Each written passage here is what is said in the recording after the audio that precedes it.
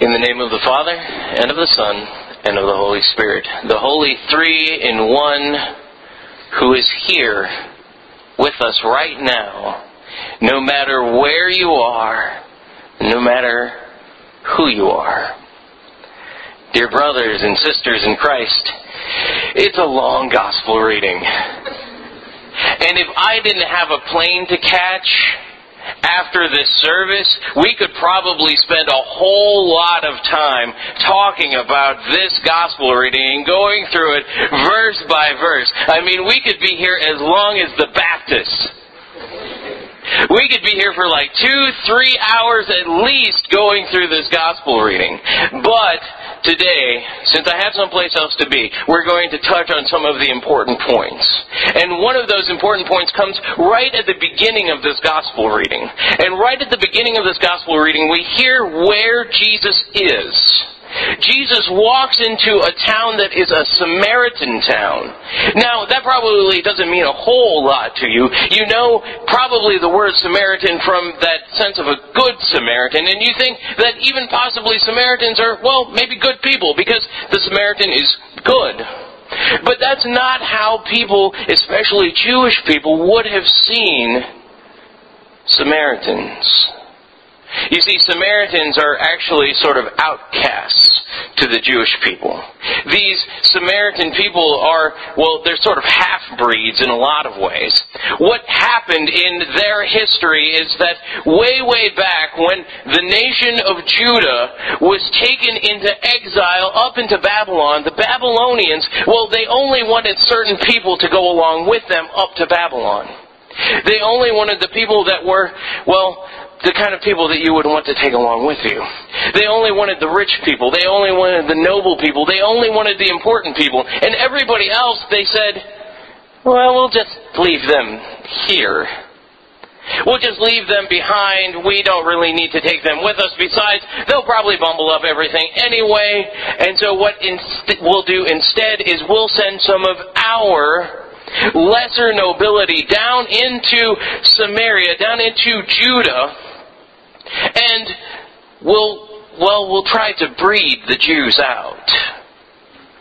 We'll try to get them out of this place simply by mixing our Babylonian blood with theirs.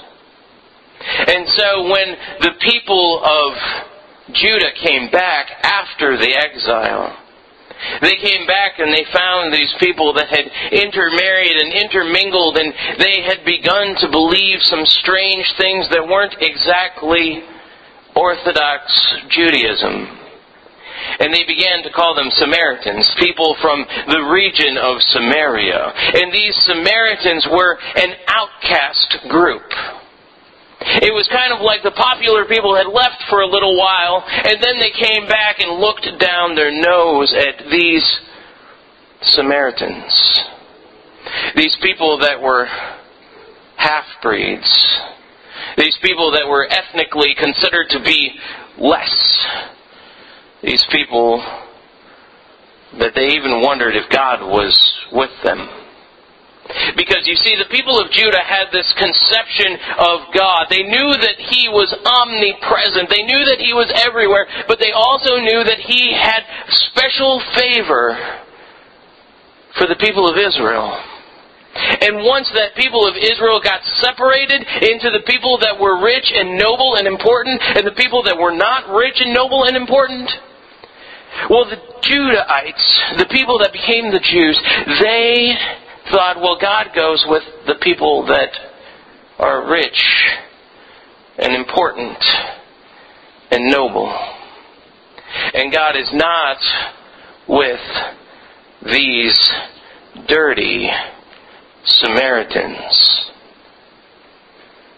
That's the kind of town that Jesus is walking into at this gospel reading. That's the kind of town that Jesus, a full-blooded Jew himself, is walking into. He would have called them dogs if he was a Jew of the time and felt like doing that. It was the common way to refer to a person from Samaria. was to consider them on the same sort of ontological field as a dog, as an animal. And Jesus walks into this town and he sits down by this well, and then we learn something else that's kind of interesting. We learn that he sits down by this well at around noon, which this well would have probably been a pretty lonely place at around noon, because nobody came to the well at noon. Nobody except for this woman. You see, everybody else, they would have come early in the morning before it got too hot so that they could use that water for the rest of their day. Or they would have come late at night after the sun had gone down and things had gotten a little bit cooler. And so this Samaritan woman shows up. And Jesus says, "Give me a drink." And she says, she kind of scoffs at him and says, "Well, you don't have a bucket." And Jesus says, "I can give you living water." And she scoffs again.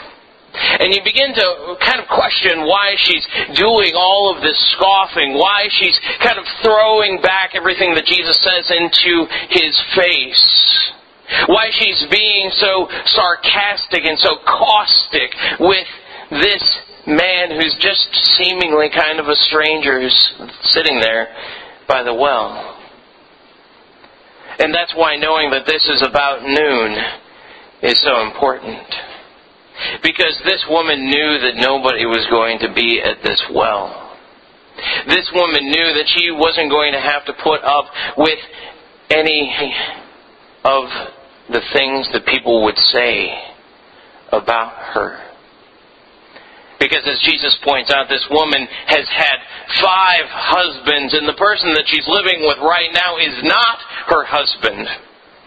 And that becomes even more of a big thing when you understand that in Jewish law you were only allowed to have 3 husbands in your entire life. If you got married and the guy died, then you could get remarried. And if he died, you could get remarried. And if he died, well, you were done. No more. But this woman, well, she seems to be a little bit different. She seems to have been able to skirt the issue at least twice. And now with this guy who's not her husband, and you begin to wonder what kind of a woman she is. And certainly you can understand that she might be going to that well because it's about noon, because there's nobody there, because the women of the village aren't there and aren't whispering behind her back and gossiping about her. That the men aren't there looking down their nose at her or maybe even catcalling her. You can begin to understand why this woman is coming to that well. And you can begin to understand why this woman might be questioning God's presence. God's real presence in that place.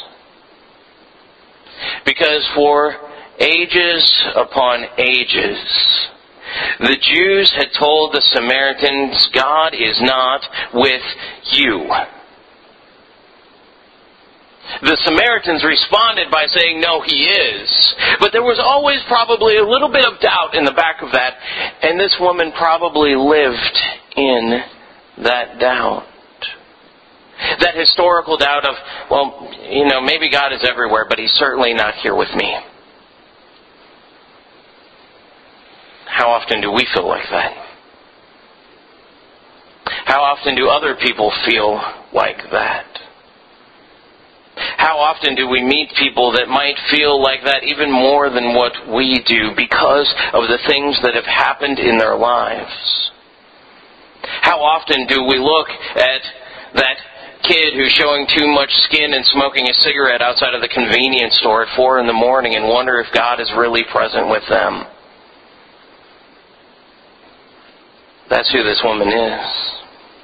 And that's why we can begin to understand why she might be questioning the fact that God is present with her. And all of a sudden, Jesus comes out and says, I am God. Ego eimi. I am Him. I am the Messiah. I am the Christ. I am the one who has come to reveal all things to you. And oh yeah, by the way, I just told you that you had 5 husbands and the guy that you're living with right now is just your boyfriend. I am God. And we expect that out of the Gospel of John because, well, it's the Gospel of John. We expect somebody to walk up to somebody else and to say, hey, by the way, guess what? I'm Jesus Christ. But what if that happened to you at Publix? What if that happened to you when somebody walked up to you and told you about the sins in your life and said, I am God. I know who you are. And I'm with you. I'm with you in those moments that you don't want me to be with you. I'm with you in those moments where you have traded the righteousness that I have given you for cheap crap. For sin and for ugliness. I'm with you in those moments. Because I'm with you always. And because He's with you always, that's the reason that He loves you so much. He loves you so much that He's willing to spend His entire life with you. Which isn't just a normal life by the standards that we think of life. Maybe 80 years or so. But rather it's a life for eternity. That God is present with you. That God loves you so much that He wanted to die on a cross. So that those ugly sins that He sees you doing when you do them, those ugly sins that make Him shudder, He wanted to die on the cross so that those sins might be washed clean. And so that you could live with Him forever and ever. And always be able to say, I know God. He's right here. Amen.